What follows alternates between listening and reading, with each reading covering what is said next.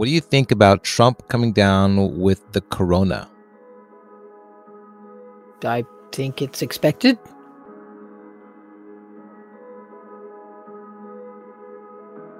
This is number 12.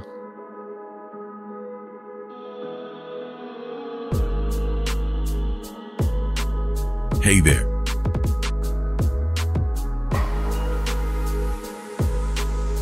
Welcome to another episode of 17 Minutes.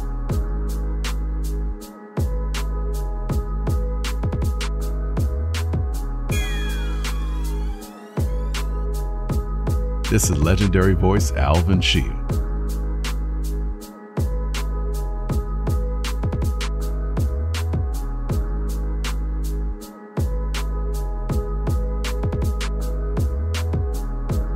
It's another Friday before sunset, so please sit back or lay back and enjoy a breath of life for the next 17 minutes.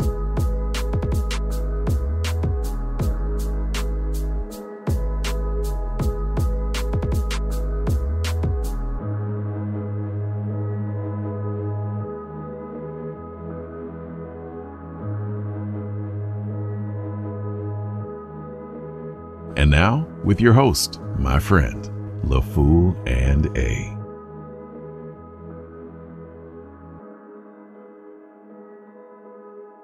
I'm kind of surprised he went this long. That shows how easy it is if you're wealthy to avoid things like this. The most powerful man in the country just seemed to be tempting fate, and I guess he dashed his foot against a stone because he's definitely come down with it. Yeah, I don't know if it says anything about wealth or not. I mean, it makes me wonder really how serious COVID is because he rarely wore a mask. The people around him were encouraged not to wear masks. He traveled more than most Americans did. He was in larger spaces with more people than most Americans. And it took him 6 months to get the Rona. He definitely got it. He was taking whatever that medication was that he thought would help him to not get it, and he still got it. I'm sure the White House was being fumigated every day. I'm sure everybody that he was going to meet was tested long before he was going to come there. So he had as much protection as is humanly possible. He is the leader of the free world. He had an entire army around him trying to protect him, and it still got to him. That's my point. So yeah, that has to do with wealth. The average person in the United States could not have gone this long doing the same things that he did without getting infected. The average person in the world, I think internationally, $36,000 is considered 1%, and that's considered on the verge of poverty here. Even around the world, the average person couldn't do what he did, make all the kind of contents he did without getting infected. And that's my point. That is wealth to me. I still don't think it's wealth. I think it's because he's the president. So, he gets spend tax dollars on his own protection, which is appropriate. I mean, that's what his security and medical staff are charged to do, is to protect the life of the president.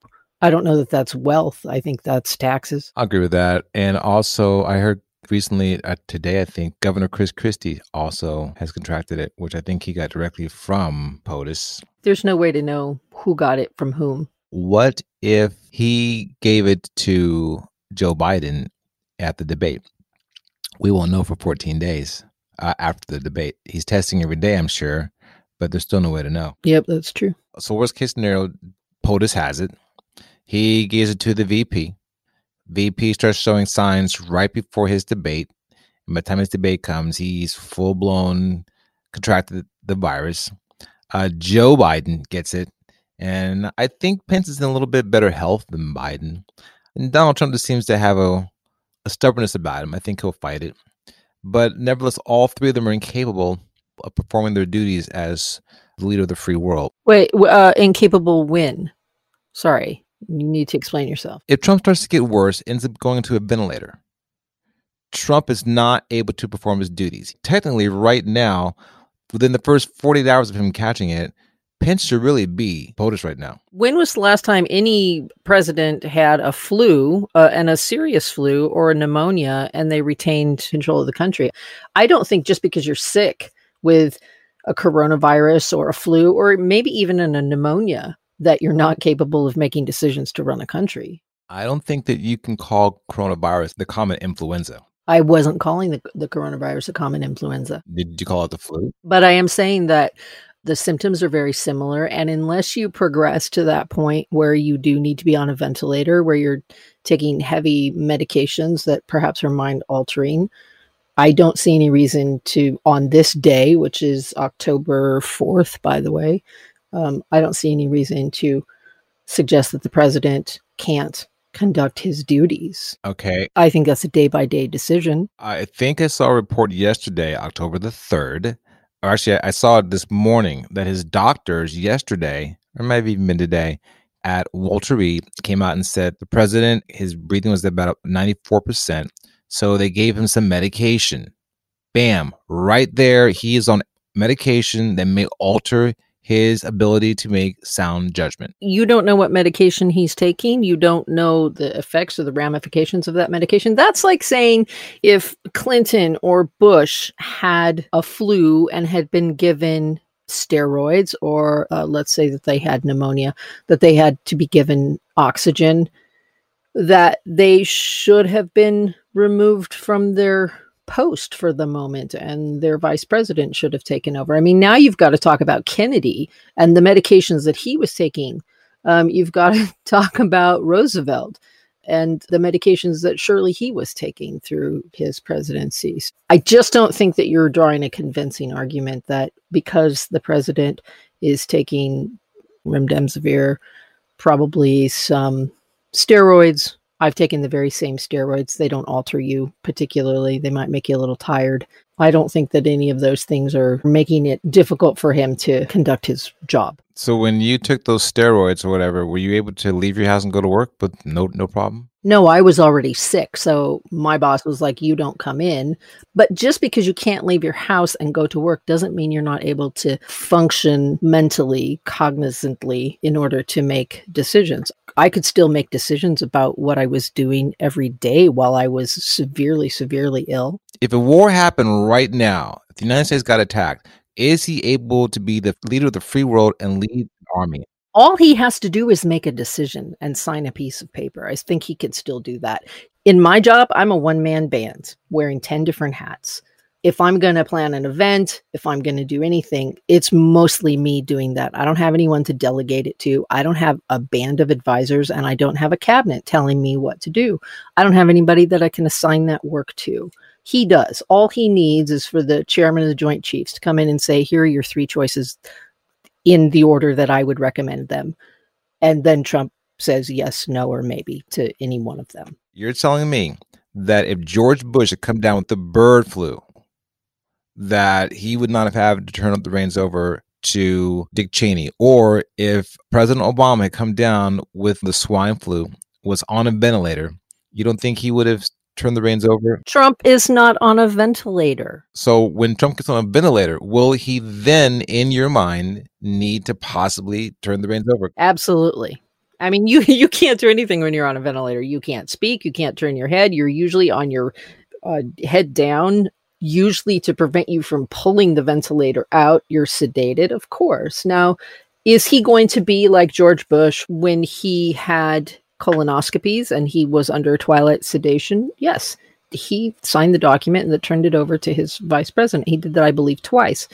Is Trump going to do that? I honestly don't know. I think he's unlikely to do it. He's going to, I mean, if he goes on a ventilator, he's going to think he's still able to function, which then the vice president is going to have to make that decision about the 25th Amendment. I personally believe Trump has been proven to be a pathological liar, and he's proven time and time again and said time and time again, I will lie to the American public. That he's already on a ventilator? No, that Mike Pence has already become the 46th president of the United States. Even if it's only for a few hours, I think Mike Pence has already taken over and is in a position to defend the country if he needs to, because Trump is unable to at this present moment in his present condition. And again, he'll have doctors lie. I mean, one of the first letters came out about his health was like, he's in the best health ever of any president of modern time or something like that.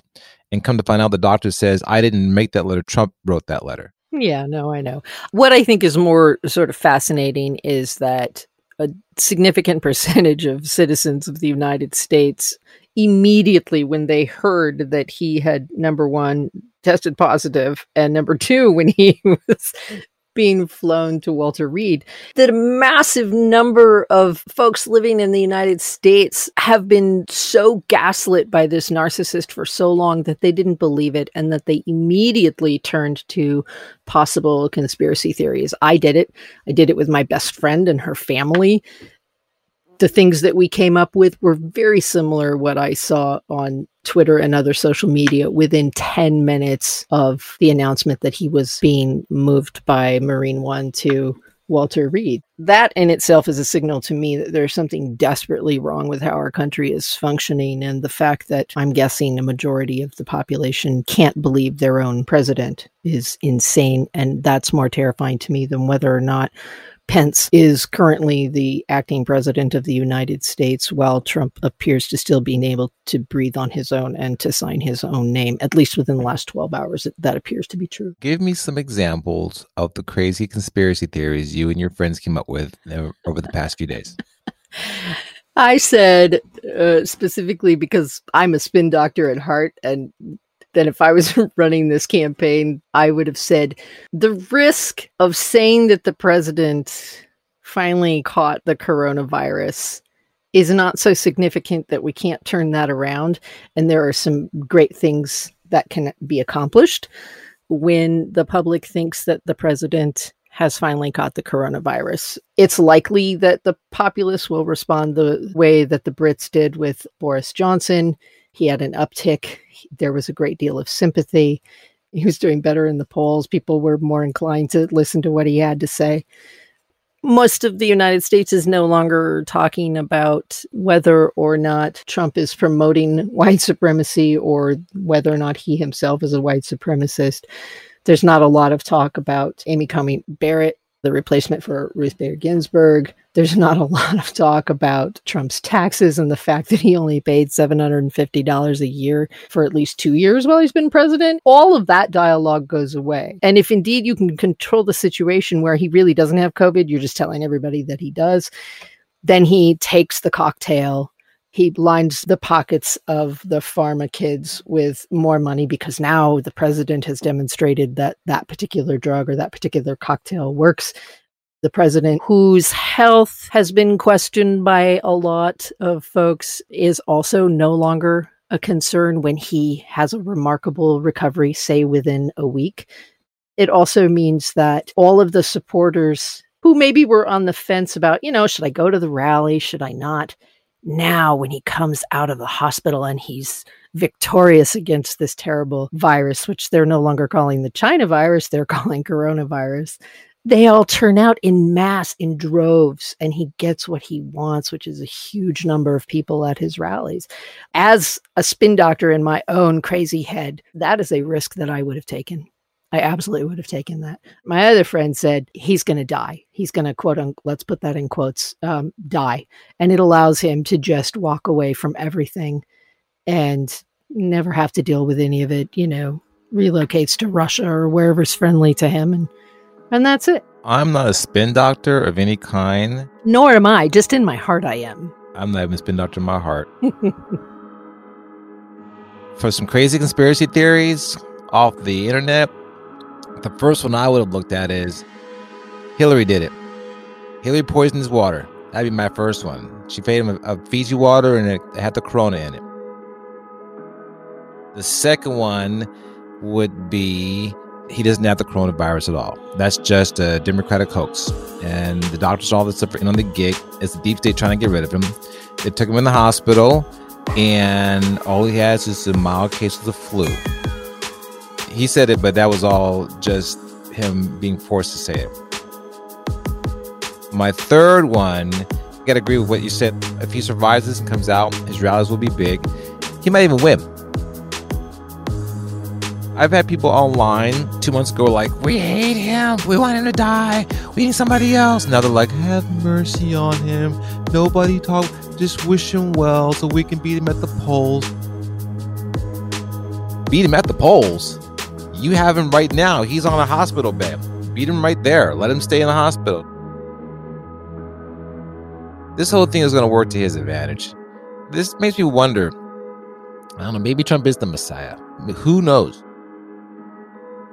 The average person would have died from this and dropped in the polls, and he seems to be thriving somehow. It's like some spirit wants him there. Or maybe he's the Antichrist. I think Antichrist will be as powerful as the Messiah for a short period of time. It's awful amazing how he seems to be a Teflon Don and just not have any of this stuff stick to him. I don't know. It's October. It's going to be a rock and roll show for the next 30 days. So, yippee-ki-yay. Indeed. Whoopee-ki-yay.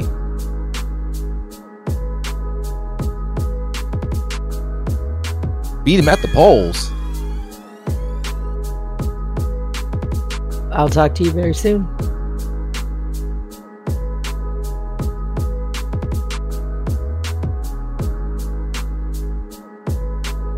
If you're enjoying this show, please like us on Facebook at facebook.com/17minutespodcast.